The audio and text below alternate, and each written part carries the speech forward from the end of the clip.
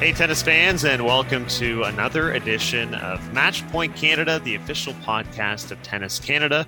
We're also members of the Tennis Channel Podcast Network. I'm Ben Lewis, joined alongside Mike McIntyre. And Mike, this is a jam-packed episode because we have the draws available and we're ready for US Open action around the corner. So we have a full preview episode of that. We have Paralympian Rob Shaw, who's competing in wheelchair quads down in Tokyo. I had the opportunity to speak with him. And we also have author and journalist who's been a guest with us in the past, Christopher Clarey, who just wrote a new book, Master the Long and Beautiful Game of Roger Federer. So a lot to cover on this one. I feel like there's a lot going on. It's kind of like an eclectic little episode that has something for everybody. If you like tennis books, then you're definitely going to want to hear what Christopher Clarey has to say about this Federer book that he's just put out. If you're interested in Canadian international competition, then listening to Rob Shaw, ninth in the world in wheelchair quads, definitely going to be something of interest as well, as he's hoping to contend for a medal. And then, of course, the final Grand Slam is upon us, and you and I love delving into all of the action and screwing up as many predictions as we possibly can. And we're really screwing them up nice and ahead of time because we're dropping this episode on a Friday, have a couple days to let the picks set, potentially change my mind multiple times, but it'll be officially aired here, how we're feeling about our US Open picks. But before we get to that, we will lead with our interview and our chat with author and journalist Chris Clarey. Here it is. Very happy to be joined right now by one of our guests for this episode and a longtime guest who's been with us before, Christopher Clarey, here to talk about his new book, which is now out, called The Master, the Long and Beautiful Game of Roger Federer. And on the heels of the US Open, where, of course, Federer won 5 times. Christopher, thanks so much for coming back on the program and talking with us about your latest piece of work, which I understand took the better part of a couple of decades. Yeah, I guess you go start to finish. I've been thinking about writing a book like this for a long time. I just, some people who are not mortal, in my opinion, are able to have their full-time job and write a book on the side. I am not one of those people. I cannot do that. So it just took me a long time to find the time to do it. And I just had to really feel like I'd have big regrets if I didn't hit this subject. And this is the one that I've come across in my whole career that I just felt like I'd had such great access to Roger over so many years in so many places. And really to this whole era in men's tennis, which has been tremendous, as you guys know.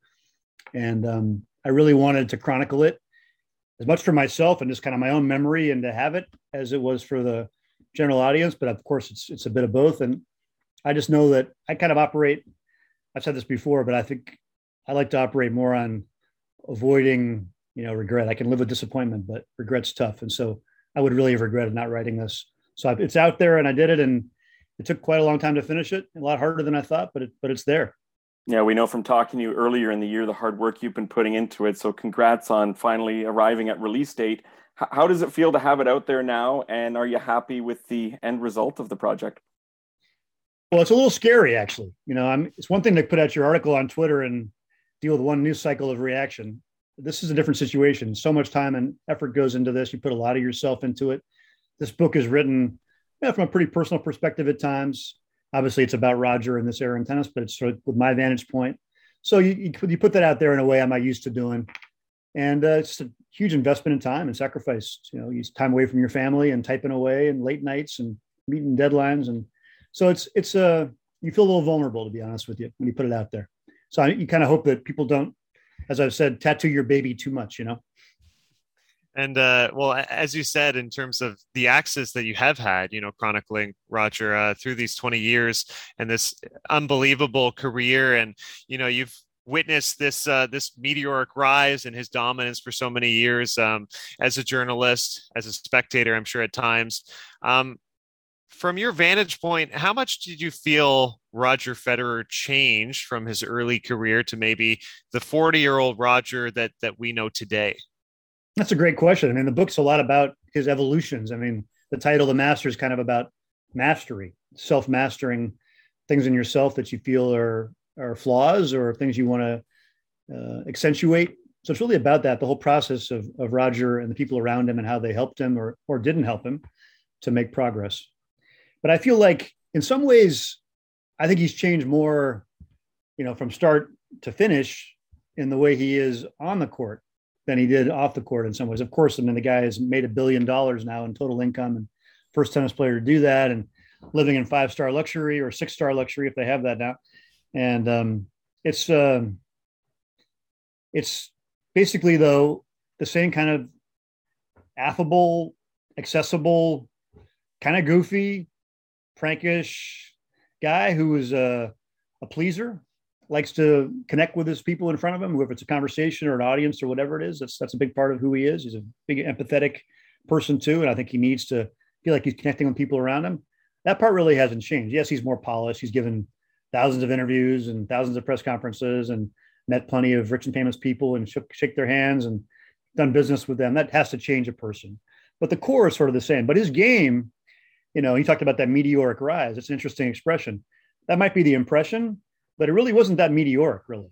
And that's the biggest thing for me in the process of learning about Roger's career and going back and re-reporting a lot of this stuff and talking to people again and re-exploring it.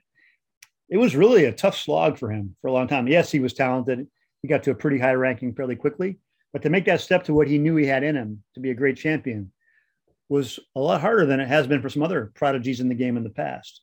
Now, he stayed there afterward, and that's to his full credit. And I think he stayed there partly because he had to change a lot of things in his way of operating to make that breakthrough. And those have stood him in good stead since then. I'm talking about 98 to 2003. 98 was the Wimbledon junior title. We all know, looking at the list of Wimbledon champions and juniors, a lot of them don't make it at the highest level. So it was no guarantee that he would be the guy out of Roddick, Lleyton Hewitt, Juan Carlos Ferrero, Murat Safin. When I was covering these guys, really, people really didn't know. And one revelation from the book was that the people who were writing the checks, the sponsors, weren't sure either. And Roger had a hard time actually not making ends meet, but getting what he felt he deserved in those early years because he wasn't really the guy in their mind. And he hadn't proved himself. They thought he might be a little too shaky to make it big. So all those things are really interesting for me to go back and realize. And it kind of made me respect Roger's path all the more because he does seem like the kind of guy, even now, after all these years and fighting through injuries to come back, it still seems like it's been easy for him compared to others. And honestly, my opinion on that really has changed. Early in your answer there, you described his personality so well. And that would come, I would imagine, with the number of times you've gotten to chat with him and interview him over the years. As it says in the liner notes here, over 20 interviews went into the making of this book. From those 20 plus interviews, is there one of those chats that stands out to you as particularly memorable that you really enjoyed, whether it was the length of the interview or the setting that you were in or just the quality of the answers and insight you got out of them? That's a great question. Yeah, that's a real inside journalism question. And it's a great one. I guess I would say the venue that will stick with me was the private plane flying from Indian Wells, kind of a last minute invitation to accompany him on a trip to Chicago. So I don't know about you guys, but I haven't been in too many private planes in my life. I've been in one. And that was the one time. So yeah, obviously we had to have a good reason to do it. It was to kind of cover his business dealings in the Laver Cup in Chicago and be professional about it. But it was certainly an amazing opportunity to get that kind of a peek into his rarefied world there and, big air world of Roger. And, pretty down to earth for him. It's his natural habitat. He does it not just to be cool and have a private plane, but also because it allows him to minimize all the hassles and keeps him energetic and feeling better all the time. So like a lot of these things, once you're swimming in those waters, it starts to seem normal pretty quickly. And so I remember that. And I read about this in the book at the end of one of the chapters about coming back from this private plane, great interview with Roger, following him around, kind of all the luxury, and then ended up in a middle seat in economy flying back from Chicago to Boston. Back to reality. And then I ended up missing my bus at the end. I had to slog home, bringing my rolling suitcase at 2 a.m. through my neighborhood to get back to my house. And I was just laughing, literally laughing out loud going, this is it. This is the contrast. And that trip on the private jet, I bet you're asking the pilot to take it nice and slow to get to your destination or hoping for a weather pattern to come in and move you to another airport to take more time. Hey, a little detour down through Texas. Let's go around the other way. But I don't want to go on too long. But the other thing I'd say that was in terms of the actual interview, I think the last interview we did before the book, really, it wasn't for the book, but it was for the Times, was a whole day I spent with him in Switzerland. Where he was training on clay and watched him train. He was training with Dan Evans. He finished the first session, got in his car, Mercedes, drove to this restaurant he picked out in the Alps, walk in, all these Swiss people kind of give him a quick look, and then they go back to their lunch. Very Swiss, very cool, no panic. And we sat down for a couple hours in the corner, and it was just sort of the summation of all the contacts and interviews through the years. It was a comfortable vibe, great conversation, very wide ranging. I got to ask a lot of questions I've been wanting to ask for quite a long time. And you just sensed he was in a really good place. So I think in terms of your question about what kind of give and take was the most memorable, it would have been that one for sure. And I guess because it was sort of it felt like the culmination of something. I know in your book, you obviously also cover the importance of his team and the people around him. Of course, Mirka was such an important support system for him and still is. The name that's come up for me, and I've seen Roger get emotional about him in the past, actually, was Coach Peter Carter, who actually died years ago in a car accident in 2002. And we've seen Roger get emotional in the past discussing Peter and reflecting on him. Did you get a chance to sort of delve deeper into that relationship? Because it seemed like that death really was like a profound moment for Federer, and maybe kind of a changing moment for him too. Yeah, Ben. I mean, that was a huge part of his life and his progression, no doubt about it.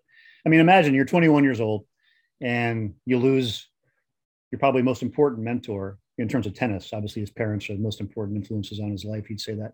But, I just think the timing of it and the fact that Peter Carter was not coaching him then. Peter Carter had been the formative guy for him in his development of his game, his style, his belief, I think. Peter was an Australian who'd trained with some great Australian players, and he knew what was out there, and he knew Roger could make it. And Roger didn't come from a big tennis family. His parents played, but there was no pro tennis background there. So he was kind of his line and his conduit into that rarefied world. And so I think to lose him at that young age, and the fact that he already had chosen Peter Lundgren, a good Swedish player, as his coach because of his experience on tour, not Peter Carter, I think he felt a lot of mixed emotions about losing him then. I think he had big plans to bring Peter Carter back into his life and his tennis world again. And he died in South Africa in a car accident, which is a country Roger, as you may know, is a dual citizen. His mom's from South Africa. Has a big connection to that country. He'd been talking up South Africa to Peter Carter a lot. You have to go visit. He went there on his honeymoon, and then tragically he died. So all these things, huge impact. He actually, he found out in Canada and, running through the streets there, kind of trying to cope with it. And I just think at that moment, it didn't happen right away in the results, but he was able to use that for fuel. And he made, a number of comments in that period of his life to say, I'm going to really try to honor his memory by being the player he thought I could be. And I think we could all agree he succeeded. And it's been really the thread running through his whole career. It's interesting for me. I'm only a few chapters in so far, but didn't realize that Federer's game was modeled in many ways after Peter Carter's as well. Peter, who wasn't quite as powerful, I think you wrote, but many of the attributes that we see from Federer came from him, actually.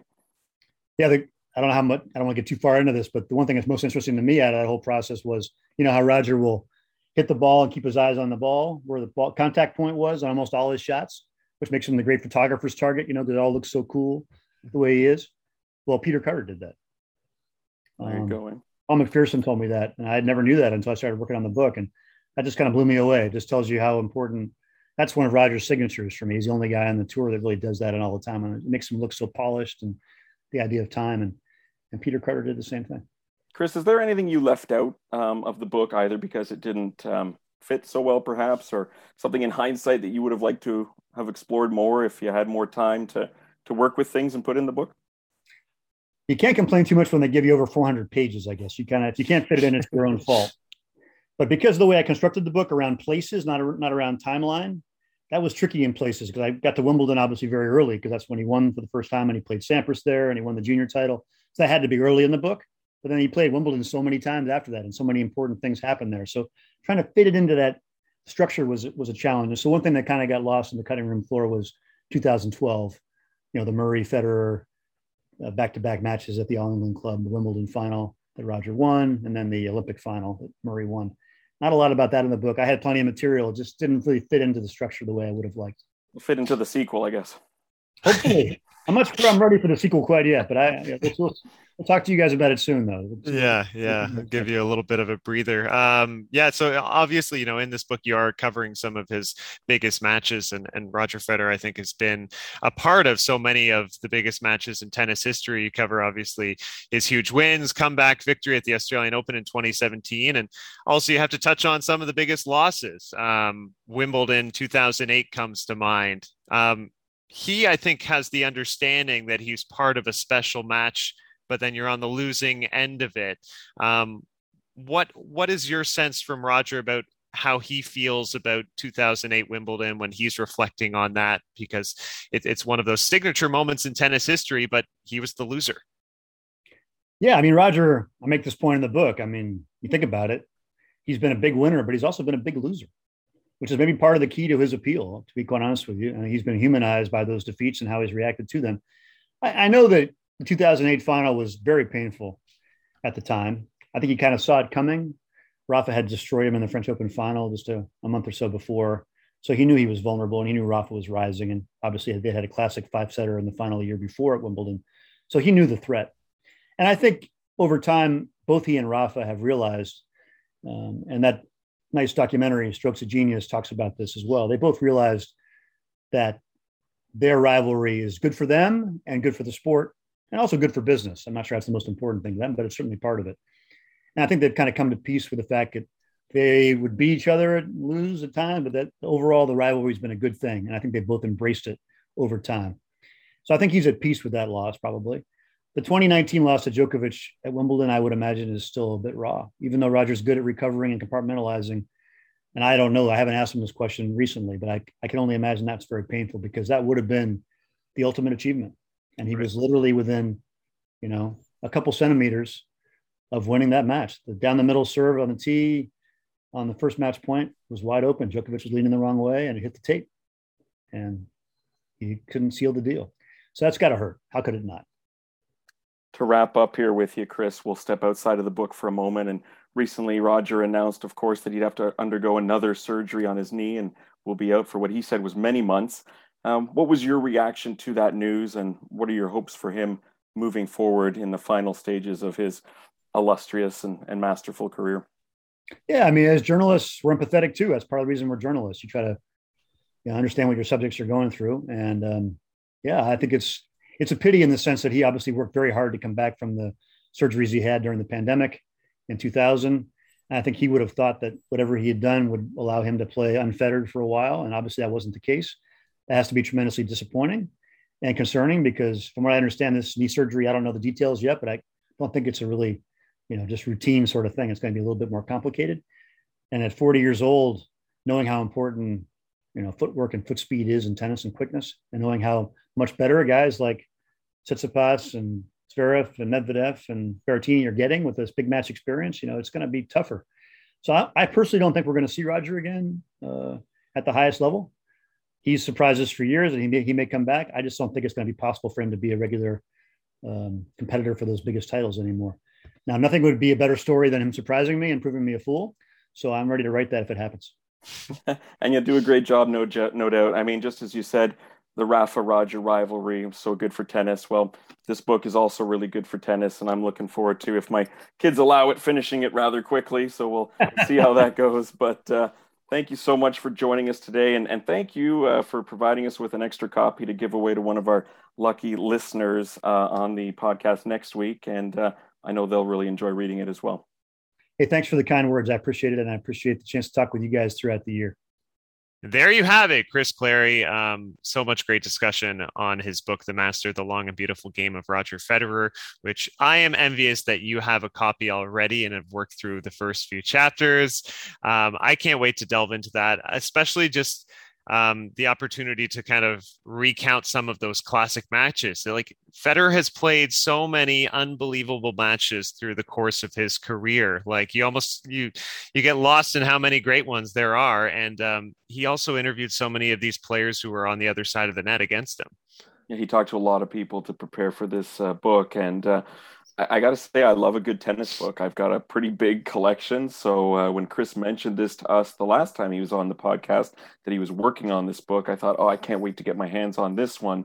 And so he was kind enough to send a copy. I didn't wait long to send him a message asking if there was perhaps a way that one could find its way to me here in Toronto, and he was happy to oblige. I love the title, The Long Run and Beautiful Game of Roger Federer. It seems so fitting because he's had a heck of a long run.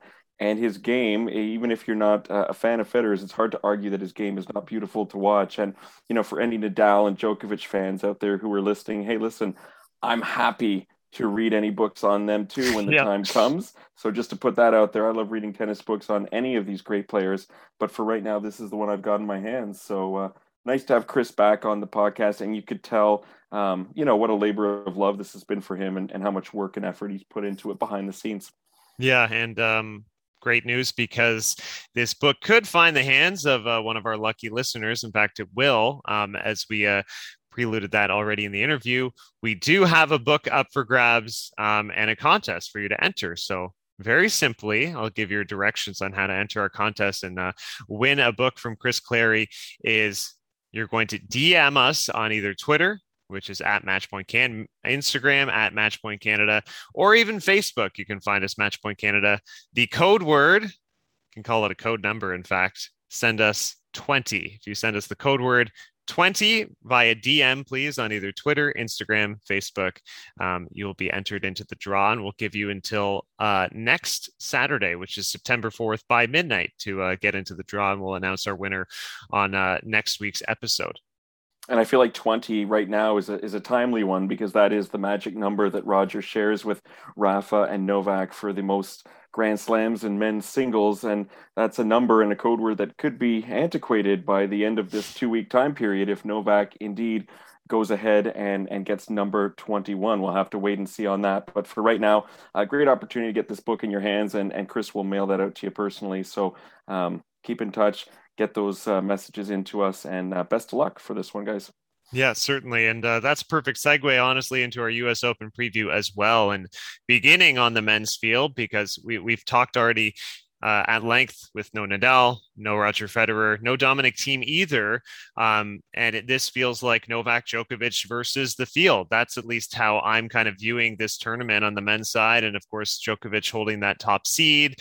And you're kind of looking around, eyeing the names, eyeing maybe the spots where he's going to run into trouble, run into danger.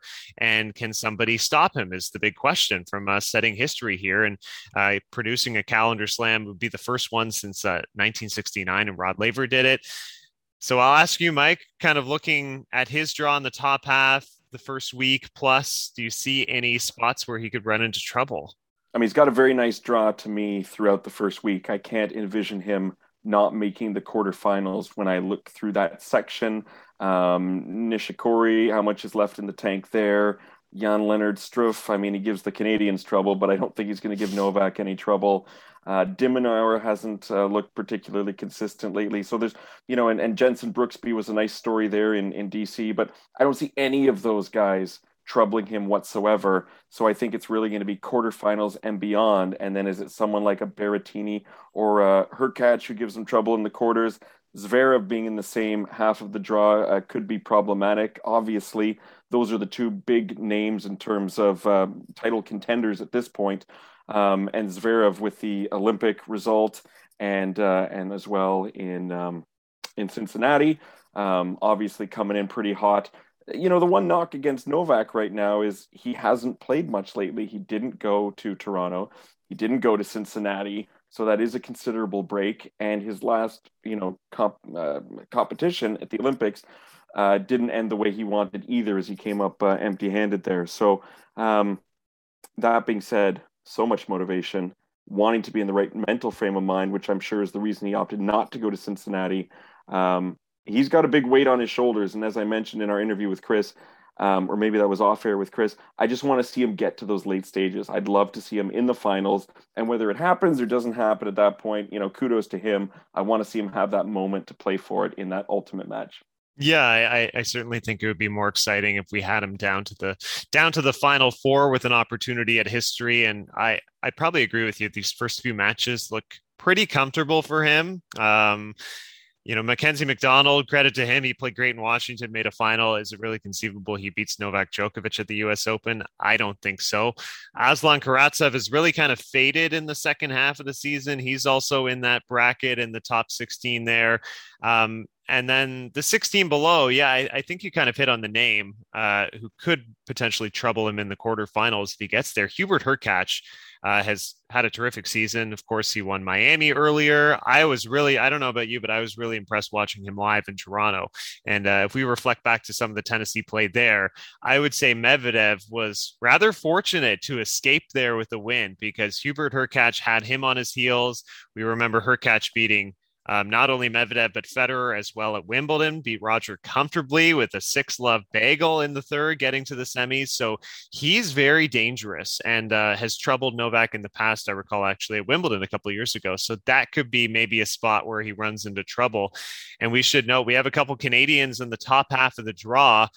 Look, Denis Shapovalov has obviously played very poorly coming into the US Open post Wimbledon. But I think he has a really nice draw to get started and maybe get some momentum. There's no way he's going down to Delbonis, Federico Delbonis. That's a lefty versus lefty matchup, actually, which is rare. Right. So that one, second round also looks pretty decent. Might get Karen Khachanov in round 3, which would be a Wimbledon rematch, and that would be a super exciting one to watch. Although Khachanov hasn't fared well against Canadians in the past at the U.S. Open, as Vasek took him out a couple of years ago. And let's talk about Vasek for a second. I mean, hey, maybe he could get through his draw. We'd have an all PTPA Djokovic Pospisil matchup. Those two are quite friendly with each other, work well together off the court, obviously. And I think Vasek has upset, ridden all over this one against Fabio Fognini, the 28th seed, the enigmatic Fabio Fognini in the opening round. Vasek has played terrific at the U.S. Open the last couple of years. Yeah. Particularly last season was phenomenal. Made the round of 16, and we remember Milos Raonic was coming in so strong. I recall last year coming into the U.S. Open, he made the finals of Cincinnati and almost beat Djokovic there. And we thought maybe it's Milos who has a shot at a deep run. And then we had the all-Canadian encounter in the second round, and Vasek Pospisil played such a good match to beat him, followed it up and beat Roberto Bautista Agut and made the round of 16. So he played some terrific tennis, and I think he plays a lot of his best tennis on the North American hard courts. And I think this is a nice first round draw. Fabio Fognini, you never really know what you're going to get with Fabio. We've seen good performances from him in the past at the US Open.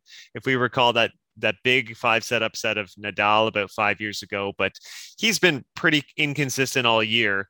And I think Vasek is comfortable on the surface. And actually, he posted on Instagram, he was doing a training session with Novak Djokovic just a few days ago. So they are very tight knit. So two Canadians in the top half of the draw.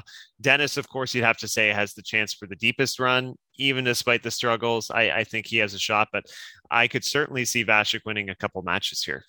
And it can't get any worse for Denis on hard courts this summer. So exactly. Even winning a round right now is a step in the right direction, which seems kind of weird to say that after how well he did at Wimbledon. In the bottom half of the draw, we got Felix Auger-Aliassime, who opens against a qualifier, and I think he's got a nice section to sort of get into this draw as well. Roberto Bautista Agut potentially in the third round, or Nick Kyrgios if he's got his you-know-what together. And then a fourth round possible matchup against Andrei Rublev, which would be super exciting to watch. And should Felix get to the quarters, who would probably be, waiting for him there? Stefanos Tsitsipas. And those two seem to play each other quite often, with the Greek getting the upper hand, although the most recent match was quite close when they faced one another. Yeah, that was an exciting 3-setter, and I really thought Felix turned a corner in Cincinnati. He brushed off the struggles in Toronto really quickly, which was nice to see.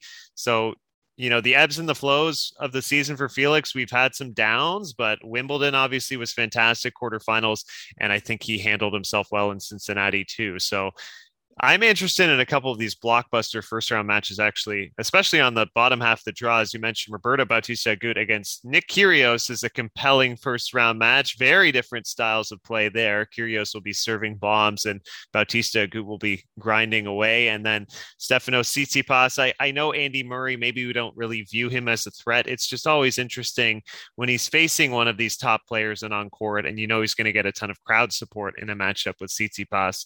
And he's such a competitor still, even to this day. If he's not quite producing the level he wants, it's entertaining to watch him in these matchups anyway. Yeah, I got to be honest. It's kind of sad for me. I mean, a lot of people are making, a big deal out of Tsitsipas versus Andy Murray, and I think the actual match itself is going to be a letdown for anyone who's expecting like a 5-set thriller there. Because I don't expect that. That's true. Yeah, I don't think Andy Murray is anywhere near right now, nor would he admit to be anywhere near that level of play. The other day, he said his game is pretty much around a 50th to 60th in the Right. world kind of level right now, and so to me, it's just sad to see a great champion like that who's unable to get back to where he once was because of being physically held back. His body just won't allow him to train and to prepare and to perform like he used to. So it's tough. I don't know. I mean, whatever makes him happy, and if he's content to continue to try, then that's really all that matters. But I hate seeing some of these great players go out this way. And so, my best to him, but I really don't think it's going to produce much in terms of fireworks on the court. Tsitsipas also is at the top of the game for good reason. So he's expected to go deep here. We want to talk about some dark horse picks here in the tournament. And I know in the past, sometimes we throw out a dark horse pick who's like, seated 12th or something. So we're not going to do that this time. We've both agreed it's going to be outside of the top 20. You go first. Who have you got on the men's side that could go deep? Yeah, I have two names in mind, and I will start with the first one. Toronto fans learned his name quite well, given the run that he produced on the hard courts in Toronto, making the final surprisingly before falling to Daniil Medvedev. I have to think if Riley Opelka has the serve clicking early on in this tournament, and he has a pretty navigable draw here, 22nd seed. He'll start off with Sun Woo Kwon, and then Lorenzo Mussetti's been losing a lot. Potential third round with Pablo Carreño Busta. I think there's an opportunity for Riley Opelka to certainly make a run to the round of 16. If that were to happen, it's possible he lines up actually against Denis Shapovalov if Denis were to, say, get through Khachanov and is playing good tennis. So I like Opelka in the first week to win a few matches and kind of push towards that quarterfinal. We saw, as huge as the serve is, his ground game is quite underrated. He has a couple of blistering ground strokes, backhand side, he can rip down the line, and he's especially dangerous because you never really know when he's going to pull the trigger and just go for it. So that was the big threat that I felt. My other dark horse that I will give quickly, and I mentioned in the past loving his match with Tsitsipas in Toronto as well. They played the 28-point tiebreak. Ugo Humbert is seated 23 here. I think he's capable of a bit of a run to the round of 16 as well. So those are my two dark horse picks. Yeah, and Humbert's got a nice draw. I was just looking at his name. I mean, you just went out and stole the guy I was going to talk about, so thanks for that. But you can go into more detail. I didn't say that much.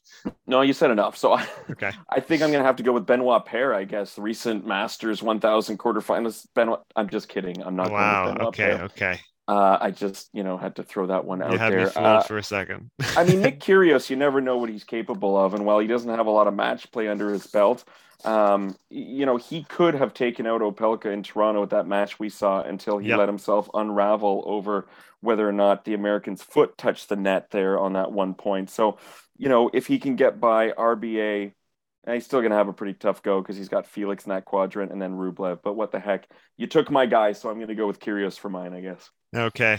That's very kind of you. I wouldn't take issue if you took Ugo Humbert. So we should kind of break this down here. So Novak Djokovic versus the field. Who are your kind of top guys to stop him, if anybody? Who's on the short list? I mean, we talked about him earlier. Hubert Hurkacz, I think for me, is someone who is primed for a moment here and looked so good against Medvedev in Toronto. Medvedev said he got outplayed for sure, which was true for most of the match. So I think he's a possible one in that top half. And in the bottom half, I got no one who's like out of left field. So, a Rublev, a Tsitsipas. It'd be great if Felix could put it together. I'd really like to see him, obviously, as most of our Canadian listeners would too. But Hurkacz for someone who's maybe a little bit outside of the obvious ones, 10th seed, and someone who's just been getting better and better in my mind over the last year or so. Okay, fair enough. And we can move on. We don't have to give final. Do you want to give final picks for this or no?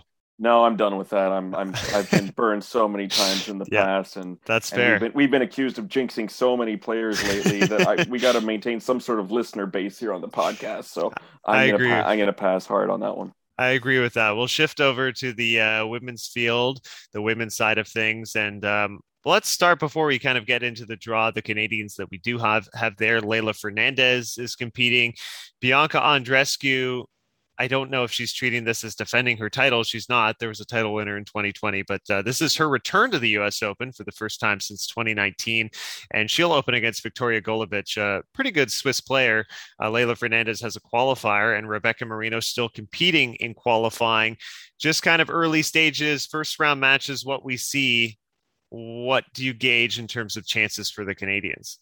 Well, I'm not going to lie. I'm pretty worried for Bianca, given what we've seen. And, we talked about that recently on our last episode featuring Petra Kvitova, for those who listened to that one. And Bianca's gone 4-6 since her run to the finals in Miami. Not sure how the foot is doing these days. Not sure how her confidence is doing these days. And I think she's lost that fear factor that other players had back in 2019 when they had to face her in a draw. The fact that she was beat by Mugova in straight sets recently also was a troubling sign for me, that it wasn't pushed to a competitive level there. So when I look at the draw, I like what I see for her, but she's been losing to all kinds of names lately. So it also wouldn't shock me if she went out in the first or second round, unfortunately, given what we've been looking at lately. Yeah, I will say I feel like she got quite a break in terms of the draw that she does have. She's at the bottom, right at the bottom of the top half, seated sixth. And you look at that section of the draw, there's a lot of qualifiers in there. Victoria Golubic, nice player, nice one-handed backhand. Actually, we'll remember Leylah Fernandez when she won her first career WTA title. She beat Golubic in the finals. So Bianca, if she has things working, should overpower her. Then in that section, Yelena Ostapenko, you never know what you're going to get from her. Lauren Davis, the American. So there's not really many threats for those first couple of matches if she can just get a match win under her belt. Maybe there's momentum to be had and possibly make a round of 16. Also in that section, Petra Kvitova is seated 10th. And then kind of just above that, Pavlyuchenkova is in the mix. Looking at the top half, Ash Barty, number one seed. And this is the first time I think I've gone into a Grand Slam on the women's side in a while and just been confident to say Ash Barty is the favorite to win the U.S. Open. Yeah, I agree with that statement as well. Although she is going to have a tough path, I feel like she might get Jen Brady in the fourth round, and then possibly another American who's been terrific this summer, Jessica Pegula. And those aren't going to be easy matches. Those players are both fighters. I could see 3 sets on either or both of those. And I mean, then you get to the quarters and semis, and there's not going to be any easy matches there either. How is she going to handle the pressure of being the overwhelming favorite at this tournament?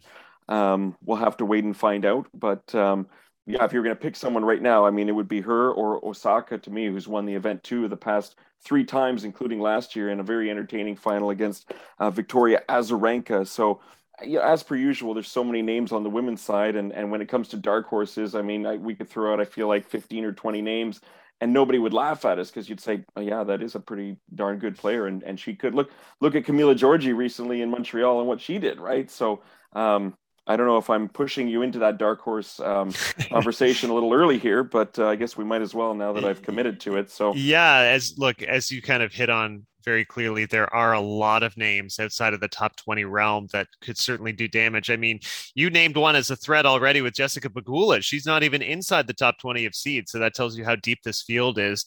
The name that I'm going to go with, actually, she played some incredible marathon matches in Cincinnati just this past week, had a couple incredible wins. She beat Sabalenka in 3 sets and got to the quarterfinals before finally running out of gas. Is Spain's Paula Badosa, who has had such a breakout season, somewhat out of nowhere. And I think initially, kind of earlier on in the year, her success, she got her first WTA title. I thought she was really just a clay court player, but she translated that nicely over to Wimbledon, where she made the round of 16, and then already just at the Cincinnati Masters to make quarterfinals. Just tells me she's an all-surface player who can be dangerous everywhere. And a win against Sabalenka really stood out to me. So impressive that she'll be my number 1 dark horse pick. At least she's seated 24th here, and who knows, she could certainly make some noise. Yeah, well, the nice thing about doing the dark horse picks on the women's side is we're not going to have the same one because there's so many to choose from. It'd be almost impossible for Perfect. that to Yeah. happen. Whereas on the men's side, I thought it was really tough to think of someone outside the top 20 with a legit chance of going deep there. But for me, I'm going to go with Marketa Vondruzova, who I Mm. think has a nice draw. She may face Svitolina in the third round, but Alina Svitolina has never proven to be, to me, the consistent force there. So it wouldn't surprise me if she went out. And otherwise, I mean, you've got Georgie in there. Simona Halep in that section of the draw, who admittedly does not have the confidence or the match play under her belt these past few months to probably have a deep run here. So, yeah, that would be my pick, the former French Open finalist. And she did well at the Olympics too, didn't she, a few weeks Recent ago? silver medalist as well. She Right. was playing great tennis and beat Osaka there. So she should feel very confident, I think, coming into the U.S. Open. I do want to talk a little bit more about Naomi Osaka because you mentioned like she has won the U.S. Open two of the past three times, but it's hard to get like a full evaluation of where her game is at right now. I mean, she played two matches in Cincinnati. She beat Coco Gauff in a quality three-set match. I thought she played well there. And then she lost to Jill Teichmann, who was a surprise finalist. The Olympics obviously didn't go the way she wanted. And, she missed Wimbledon and left the French Open earlier and has, of course, been so open about these mental health issues, which I think she is still and has acknowledged is still kind of working and dealing with at this time. Yeah, I think being back there in press is something that she's still not quite prepared for, Right. because who knows who's going to ask that question. I mean, at this point, I don't know what else she can say on the matter. So I feel like posing any question about it directly is really just reopening fresh wounds. That what more do we need to hear from her, Mm-hmm. and why the need to badger or bring it up just to potentially draw attention to yourself as a member of the media. I know there was that recent one in Cincinnati with a member of the press from the Cincinnati Enquirer that kind of divided people on, that question and response. I didn't find when I listened to the question that to me it was worded or toned in a way that was offside. But at the same point, what more, as I said, do we Right. need to get out of her on that subject? So couldn't we focus on other things at this point? So who knows what her headspace is in, but I feel like there's plenty of distractions. And yet, if there's a place where things could kind of correct and get back on track, why not at a venue where she's had so much success, her first slam, and a recent one as well. So I think for Naomi Osaka, anything is possible. And I'd love to see her have a good run here. I think most people would. Yeah, and I feel like the pressure should not be the same as it often is as defending champion when you're making a return to full crowd, whereas they played last year with no crowd. I feel like you're entering a completely different environment and atmosphere. I feel like it's going to, in some ways, be a much different tournament than last year. That I don't think she's going to be carrying the weight of pressure of like I'm defending this title. I think it's going to be a little different this time around. And interesting first round for her, actually, Marie Boskova is a tricky opening round, but after that, I think things open up. Actually, if Leylah Fernandez can make a couple things happen, that's a conceivable third round matchup. Arena Sabalenka is at the bottom half of the draw as the number two. I've wanted to pick her as saying, like, well, this is certainly a player who can win a Grand Slam. There's no doubt about that. To me, she has a pretty ruthless draw. You look early, a few of the names who are in this section. Danielle Collins could happen early on. Ons Jabeur, who's been playing amazing tennis, is right in the mix in that section of 16 players. Barbara Krejcikova is also Krejcikova, pardon me, is also in that section for a potential quarterfinal. I just feel like there are too many landmines here for Arena Sabalenka to navigate and kind of make a final. Yeah, I agree as well. There are a lot of the Mazarenkas in there as well, and Yeah. they had a pretty competitive two-set match recently. So it's a big ask, I think, when you see all of those sort of landmines in that draw for her. But even in the women's draw, just the first round, my goodness, how many big first round matchups are there? Yastremska against Kerber, Halep against Georgie, Vekic against Muguruza. And to me, the best one is the rematch of the 2017 final between Americans and good friends Sloane Stevens and Madison Keys, with the winner likely getting Coco Gauff. So that is just fireworks from the get-go in New York in the women's draw, and I hope those first round matches aren't all going simultaneously. I want to watch all of those ones I just mentioned. Yeah, definitely some amazing matchups. I always find we get better opening round matchups on the women's side than the men's, which is a consistent quality in terms of depth, where you have so many players in that 20 to 40, 20 to 50 range even who can do damage. We said we weren't going to make picks, so we are not going to make any predictions here. As I said, I will just say I think Ash Barty is the slight favorite to win this title. That doesn't mean I'm picking her to win this title. Before we wrap, I should say we have a Paralympian competing in wheelchair quads, who is down in Tokyo right now, and I had the opportunity to speak with him, who is Rob Shaw. He had an amazing 2019 season, and we talked about the 6 titles, including a major one, the Parapan Games in Lima, which was a big breakthrough for him, and unusual for him as well, because after the 2019 season, it was a complete shutdown of all competitive matches. So he hasn't competed since then. Am I right? He is not. So this is like back to competitive matches for the first time. Obviously, we talked about his training and keeping that going, which he does in BC. So I'll let you listen to my interview with Paralympian Rob Shaw.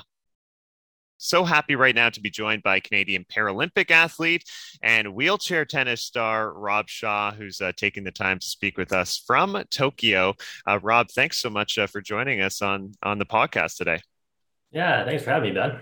Yeah, we really appreciate it, and you're just getting settled in, and as we just before we started recording, you mentioned you're getting the lay of the land. Just first of all, how excited are you to be right in Tokyo and have this opportunity to compete and represent your country?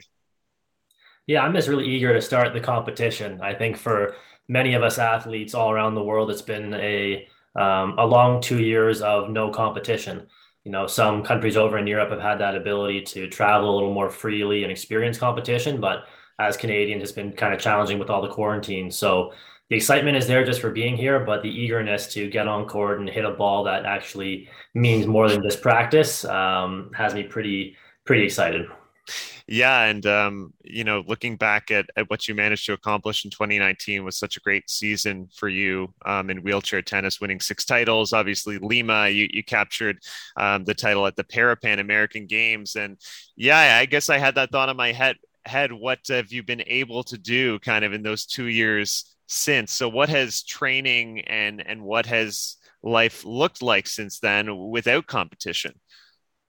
Yeah, 2019 was a really good year, and we were, myself and my team at least, felt like I was sort of peaking at the right time. So when Tokyo did get postponed, we had to sort of reevaluate the entire training schedule and like re-periodize everything, the strength training, the on-court training. So for me, it's still been a lot of on-court training, splitting my time between Kelowna and Vancouver to experience more match play scenarios. Down in Vancouver, there's a larger hub of wheelchair tennis players to actually have some match play against, whereas in Kelowna, I'm sort of the only high performance athlete there for wheelchair tennis. So splitting my time between those 2 locations over the last 5 to 6 months.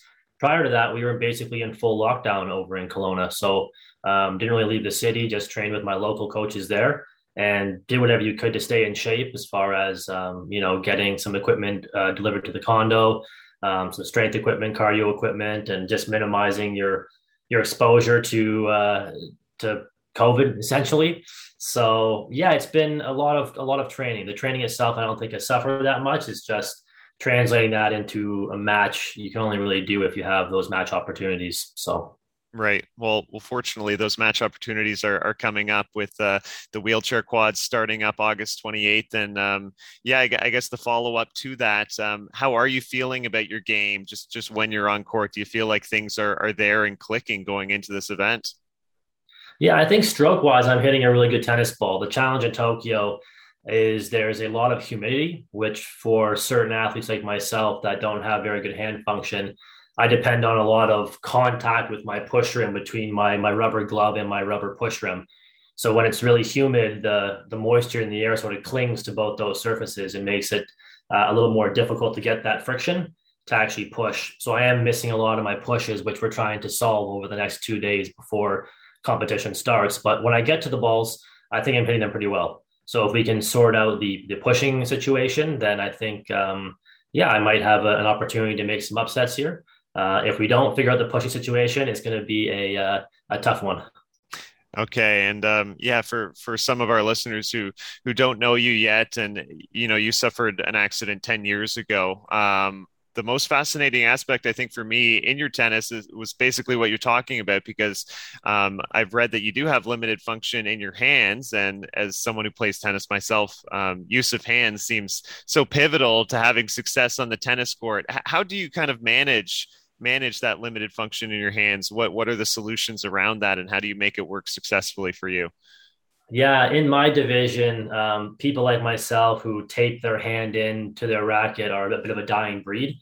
And that's what most of us who do have either a spinal cord injury or impairment to all four limbs have to do. So I tape my hand in with hockey tape, like a good Canadian boy should, and then I use reverse duct tape to add some tack to the outside, so that when I'm pushing against my wheelchair push rim, I have a little bit of stick there.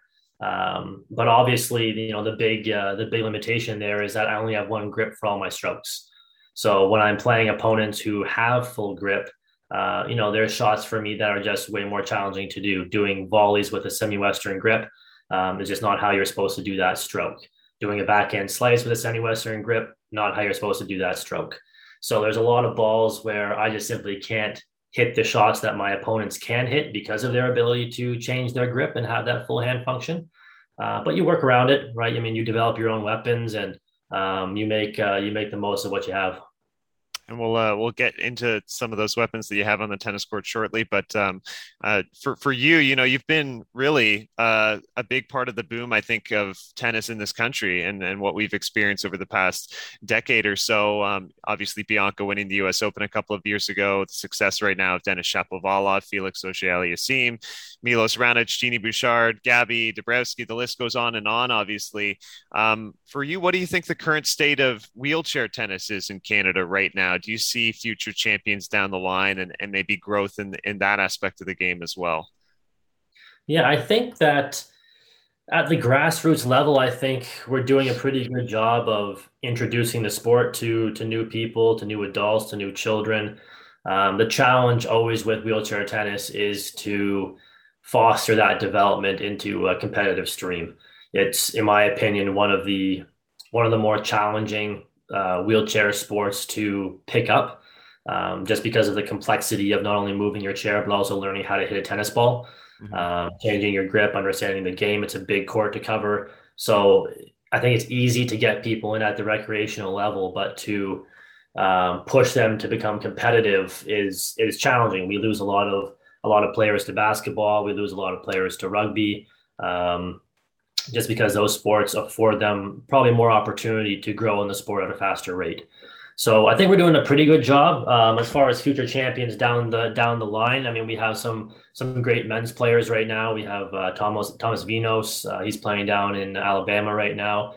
And then we also have Barry Henderson, who's coming into the game a bit late, but also a high quality player. So I think on the men's side, we're doing great. Women's, we have a bit of a dry spell right now, but we have some women coming up the lines. And then in the quad division, it's myself and Mitch, and Gary's still playing as well. But yeah, we need to somehow figure out how to push some of these rec players to pursue it competitively. And hopefully some of those names you mentioned on the WTA and ATP tour can inspire some of these players to, want to pick it up more seriously. Yeah, no doubt. And you're doing a great job as an ambassador and inspiring fellow athletes as well. And we're looking forward to watching you here in Tokyo. Good way to wrap. Sometimes we do rapid fire questions with a few of our guests to get to know you a little bit better. So we're going to finish on that note if you're ready, and you can answer as quickly as possible. We'll start with an easy one. Would you consider yourself a morning or a night person? A morning person, hands down. That's good. Actually, most of our guests say night, so it's refreshing to hear a morning person. That's good. What does your ideal breakfast look like? Hard-boiled eggs, tomatoes that are stewed, green beans, oatmeal, yogurt, banana, kiwi, orange juice. Oh, very nice and detailed. Okay. What is your strongest shot on the tennis court? Forehand, no question. Forehand. Okay. Would you describe yourself as an introvert or an extrovert? Introvert. Okay. Who's one person you really admire? My parents. Yeah, I know that is two people, but yeah, it's my parents. If you were not playing tennis, what would you be doing? Wow. Probably doing research, to be honest, research with people with disabilities and hopefully in some sort of sports sector as well. And last one, what was the biggest signature win of your career? One that you're most fond of? When I won the Birmingham Open right after Lima, it was the first time I had won that Canadian tournament. I had lost the finals the year before. I had to play three top 10 players en route to winning it. And as a tennis player, I find it's not easy to win a tournament, but it's really hard to win the next tournament after a win.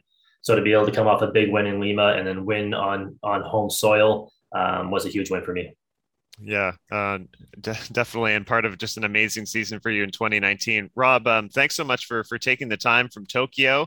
Can't wait to watch you in the Paralympic Games, and we hope you can manage the humidity okay, get that good grip down, and make some noise, and we consider you a medal hopeful. So we're very excited to see you play. Yeah, thanks for having me, Ben. There you have it, my conversation with Rob Shaw, who's getting set to compete at the Paralympic Games in Tokyo. First round for the wheelchair quads starts up this Saturday. And interesting that he said the biggest challenge with the humidity in Tokyo, he has limited hand function. So he was talking about his pushes off his wheelchair and getting a quality grip. And they're trying to work on making adjustments to make the grip easier, especially with the tricky humidity in Tokyo, which we saw the athletes, deal with just in July as well. Yeah, even in good conditions, I'm always so amazed at what these athletes, men and women, are able to do out there and how difficult it is, even with two bounces to get to that ball. I mean, if you and me tried it, it would be ridiculous. We wouldn't have a hope in hell of being able to be competitive out there. So much respect for what these athletes do. And the heavy favorite here at these games is Dylan Alcott from Australia, who won gold in both singles and doubles in Rio in 2016. And I really liked his quote recently, which was, "Our biggest barrier is your lack of expectations," talking about the importance of the Paralympics. And I think it's a good reminder that, once the Olympic Games finishes, that's not it for this high level international competition. The Paralympics are here. Check out these athletes, take the time to get to know them and see what they can do. You'll be absolutely amazed. And so, especially for the Canadian contingency in tennis who didn't fare well in Tokyo at the Olympic Games, maybe the Paralympics with Rob here can get us a medal. Yeah, it's an opportunity. He has a good attitude towards it, kind of very pressure free. I know he's thrilled to have the opportunity to compete again and be in Tokyo. So I think he's really taking it all in.